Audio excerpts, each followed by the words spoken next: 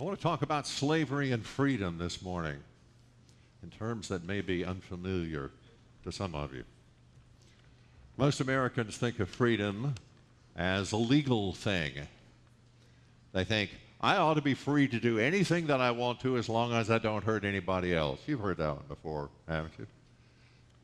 That's an idea that's worth a sermon all by itself. I don't have the time to do that this morning. But just let me say, you can't build a good country that way. And it's no good for you as an individual either. C.S. Lewis once said, the lost will enjoy forever the terrible freedom that they have demanded. In contrast, the biblical view of freedom seems not to make sense. It seems counterintuitive at best. Augustine, leader of the church 1,600 years ago, said that perfect freedom is found only in service to God. He said, indeed, his service is perfect freedom. And our hearts hear that, and more often than not, they rebel. We say, that's not what freedom means. You keep using that word. I don't think it means what you think it means. Slavery feels the same way. Most Americans, we think of slavery in terms of race and property. We're embarrassed by the fact that slavery was once illegal in this country, rightly embarrassed by it. And we rejoice at the fact that that's not true anymore. We say, we are a free people. None of us are slaves. Again, the scriptures say, this is not so. Romans chapter 6, verse 16, Paul writes, do you not know that if you present yourself to anyone as obedient slaves, you are slaves of the one whom you obey, either of sin, which leads to death, or of obedience, which leads to righteousness. According to the scriptures, all of us are slaves, either to God or to something else. And you may ask, okay, now, this makes no sense to me. How could this possibly be so? It's actually fairly simple in the end. Everybody lives for something. Every one of us has something that we turn to make us feel significant, to make us feel like we matter. And it can be all sorts of wonderful things. It may be achievement, it may be power, family, influence, human approval. You may live in order to have people depend on you, or you can live to have people that you can depend on. It can be a political cause, it can be money, romance, good looks. It can quite literally be anything. And whatever it is, it's your spiritual master. You think it's doing something for you, and it probably is, but it's controlling you too. Like the old Bob Dylan song, you got to serve somebody. It may be the devil, it may be the Lord, but you got to serve somebody. We've been looking at the gospel according to Mark, and here in chapter 14, he gives us two living, breathing examples of what I'm talking about. One of slavery, the other of freedom. Listen, please, as Allison reads it for us. The reading this morning is from Mark chapter 14, verse 1 through 11. It was now 2 days before the Passover and the Feast of Unleavened Bread, and the chief priests and the scribes were seeking how to arrest him by stealth and kill him. For they said, not during the feast, lest there be an uproar from the people. And while he was at Bethany in the house of Simon the leper, as he was reclining at table, a woman came with an alabaster flask of ointment of pure nard, very costly, and she broke the flask and poured it over his head. There were some who said to themselves indignantly, why was the ointment wasted like that? For this ointment could have been sold for more than 300 denarii and given to the poor. And they scolded her. But Jesus said, "Leave her alone. Why do you trouble her? She has done a beautiful thing to me. For you always have the poor with you, and whenever you want, you can do good for them, but you will not always have me. She has done what she could. She has anointed my body beforehand for burial. And truly I say to you, wherever the gospel is proclaimed in the whole world, what she has done will be told in memory of her." Then Judas Iscariot, who was one of the 12, went to the chief priests in order to betray him to them. And when they heard it, they were glad and promised to give him money. And he sought an opportunity to betray him. This is the word of the Lord. Let's pray together. Dear God, I pray that the words of my mouth, the meditations of all of our hearts and minds would be acceptable to you now. Please, I pray, pour out your Holy Spirit on us as we consider your word and teach us in it what it means to be free in Christ. I pray it in Christ's name. Amen. What do you know about Judas? Look in verse 10. The first thing that Mark points out to us about Judas is that he was one of the 12. Do you ever get asked the question in a class sometime, if you could have dinner with one great historical figure, anybody who ever lived, who would you choose, right? And of course, how you answer the question depends upon where you are when it is asked. If you're asked that question in school, you say, well, Abraham Lincoln, or William Shakespeare, or Johann Sebastian Bach, some great political or literary or artistic figure. Of course, if you are asked the question in church, the answer is Jesus. Because you ask any question in church, the answer is Jesus. It's like the little boy whose Sunday school teacher asked him, what's gray, has a long furry tail, and lives up in the trees? And he says, well, I know the answer is supposed to be Jesus, but it sure sounds like a squirrel to me. For a moment, think about what being one of the 12 would have meant for Judas. For years, he had most of his meals with Jesus. He had an access to Jesus physically and verbally that you and I can only dream about. And yet, he betrayed him. In the first century, 30 pieces of silver was the price of human life. You could, quite literally, buy a slave for 30 pieces of silver, but only the cheapest bargain bin kind of slave. That's what Judas sold Christ for. And the question that I want to understand this morning is why? What motivated him to betray Jesus? The answer that I'm going to suggest to you this morning is something that not only motivates him, but it motivates us too. The tendency to look at the world, all of it, whether your work or your relationships or your faith in God, with one question in mind: what's in it for me? Do you see it in yourself? This fascinating article appeared in the New York Magazine in 2007. It's entitled, "Can't Get No Satisfaction. In a culture where work can be a religion, burnout is a crisis of faith." Any of you ever experienced burnout? The writer of this article describes burnout as feeling like an empty teapot over a high flame. You ever feel like that? According to the author, the usual suspects for burnout, high-octane workers, lawyers, doctors, financial people, are not the ones who experience it most often. The ones who experience most often are the ones in the caring professions: social workers, teachers, nurses, ministers. And when the author is asked, he asks a therapist why this is so, he gets this answer.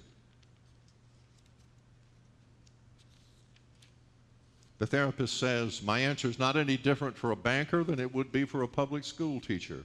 You see, there's a gulf between what they expected from their jobs and what they got. I can't tell you, he says, how many people come into my office and ask, how come I have this money and I can't find happiness? So what does he tell them?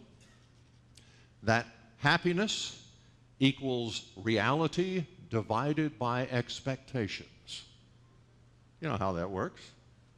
The greater the gap between your expectations and reality, the more likely you're to feel burned out. You see it in Judas?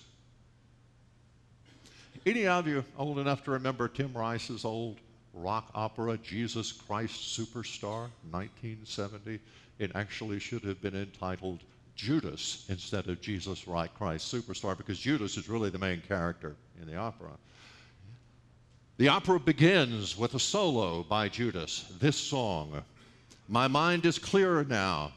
At last, all too well, I can see where we all soon will be.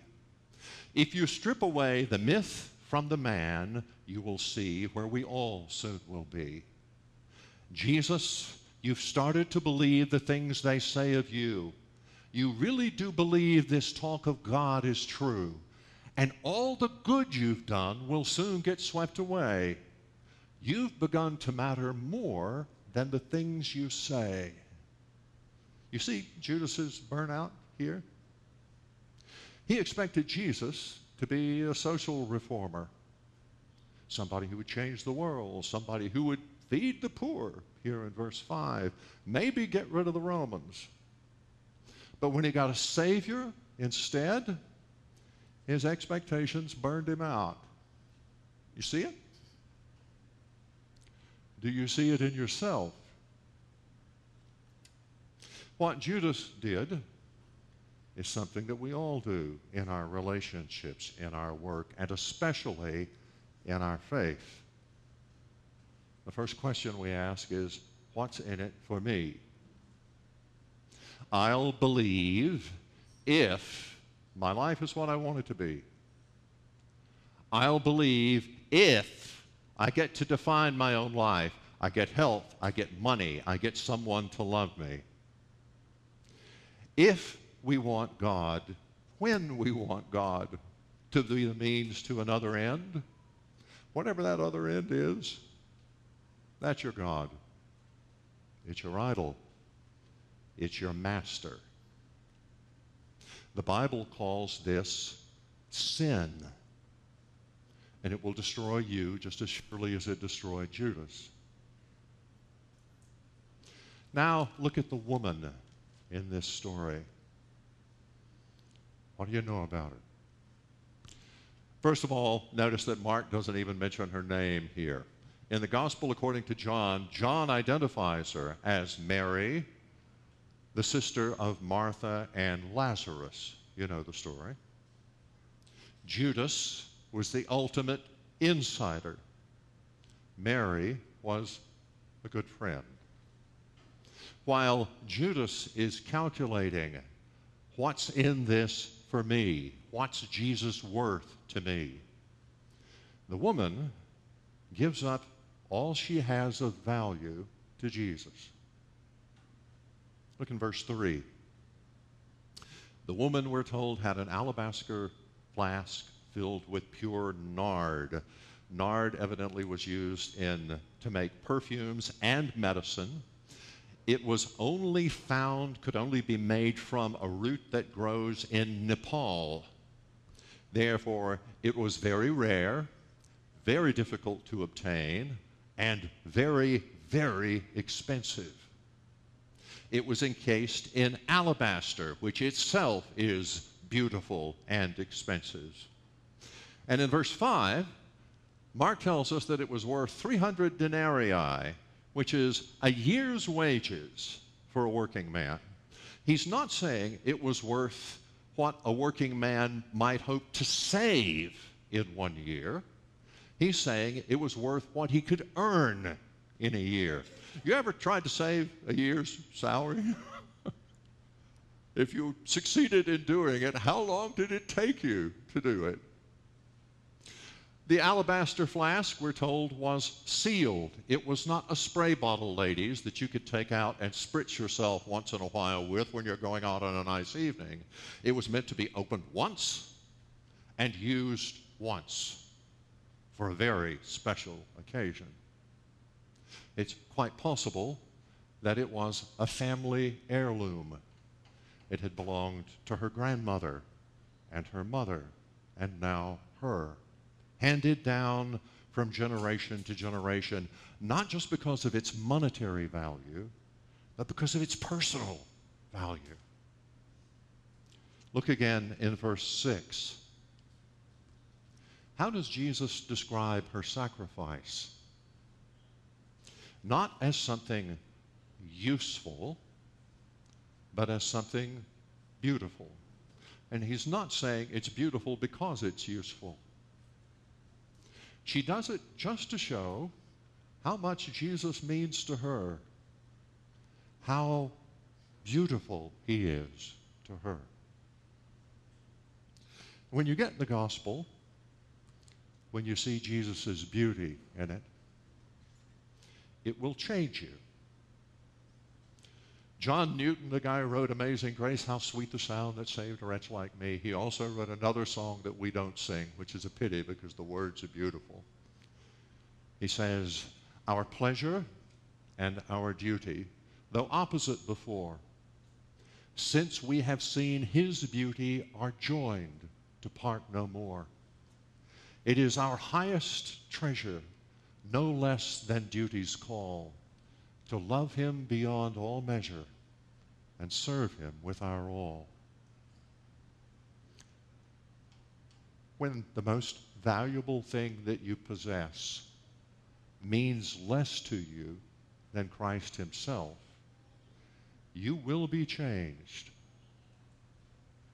Your work will no longer just be a matter of getting what you want out of it. It will be an opportunity to serve. Your relationships will no longer be about what you can get out of them. There will be no more Godfather stuff in it. You remember Brando's statement in The Godfather? I'm going to do this favor for you because you asked me, but one day I'm going to ask a favor from you too. That will disappear. Your relationship with God will change. It'll no longer be a tit for tat. I'll be good, I'll go to church, I'll read the Bible, I will pray, but I will expect blessings in return. Instead, you'll continue to do those things, but you'll do them for his sake, not for yours. And in doing them, you will understand what true freedom really is. In May, Mary Jane and I are going to celebrate our 39th wedding anniversary. Imagine we are at the Four Seasons downtown having an anniversary lunch, and after it's over with, I turn to her and say, you know, we should have taken this money and given it to the poor. Or, you know, we go to a concert. She's the one that always buys the tickets, right? And at the end of the concert, everybody's standing up and applauding, and I turn to her and say, you know, we should have spent this money on new tires for the car, right? Not only would those comments be inappropriate, they'd be tragic. Like Judas wanting to sell the nard and give it to the poor, I would be missing the point. I would be missing the beauty in the occasion. The woman here, though, isn't calculating the cost of her actions financially or socially at all. She doesn't care what anybody else thinks about her sacrifice. She doesn't care about how much it costs. She does it anyway. Do you see how free she is? Do you just a little bit envy her? Judas did not see the beauty in her sacrifice. And what does he do next? Look in verse 10. Then Judas Iscariot, who was one of the 12, went to the chief priests in order to betray him to them. He's offended by what she does, and he betrays Jesus as a result. You see the connection? Judas couldn't see the point in her sacrifice. He couldn't see the point in Jesus' sacrifice either. And the two are quite similar in lots of ways. They're both beautiful. They're both extravagant. They're both lavish. And to him, they were both pointless. The difference in them, obviously, is that she made her sacrifice for someone who is worthy. And Christ made his sacrifice for we who are not. He died for us, not because we are beautiful, but in order to make us beautiful. C.S. Lewis put it like this: love may indeed love the beloved when her beauty is lost, but not because it is. Love may forgive all infirmities and love still in spite of them, but love cannot cease to will their removal. Love is more sensitive than hatred itself to every blemish in the beloved. Of all powers, he forgives most, but condemns least. He is pleased with little, but demands all. In a moment, we're going to gather around the Lord's table to celebrate Jesus' sacrifice for us once again. But before we do, let's pray. Dear Lord, we bow before you this morning, praying once again that you would melt our hearts, that you would set us free from other masters to love and serve you again. And as we gather around your table, make us see in it the beauty of his Christ and his sacrifice for us, so that this may be more than just a ritual to us, but a feast that gives us hope and delights us in your presence. We pray it in Jesus' name. Amen.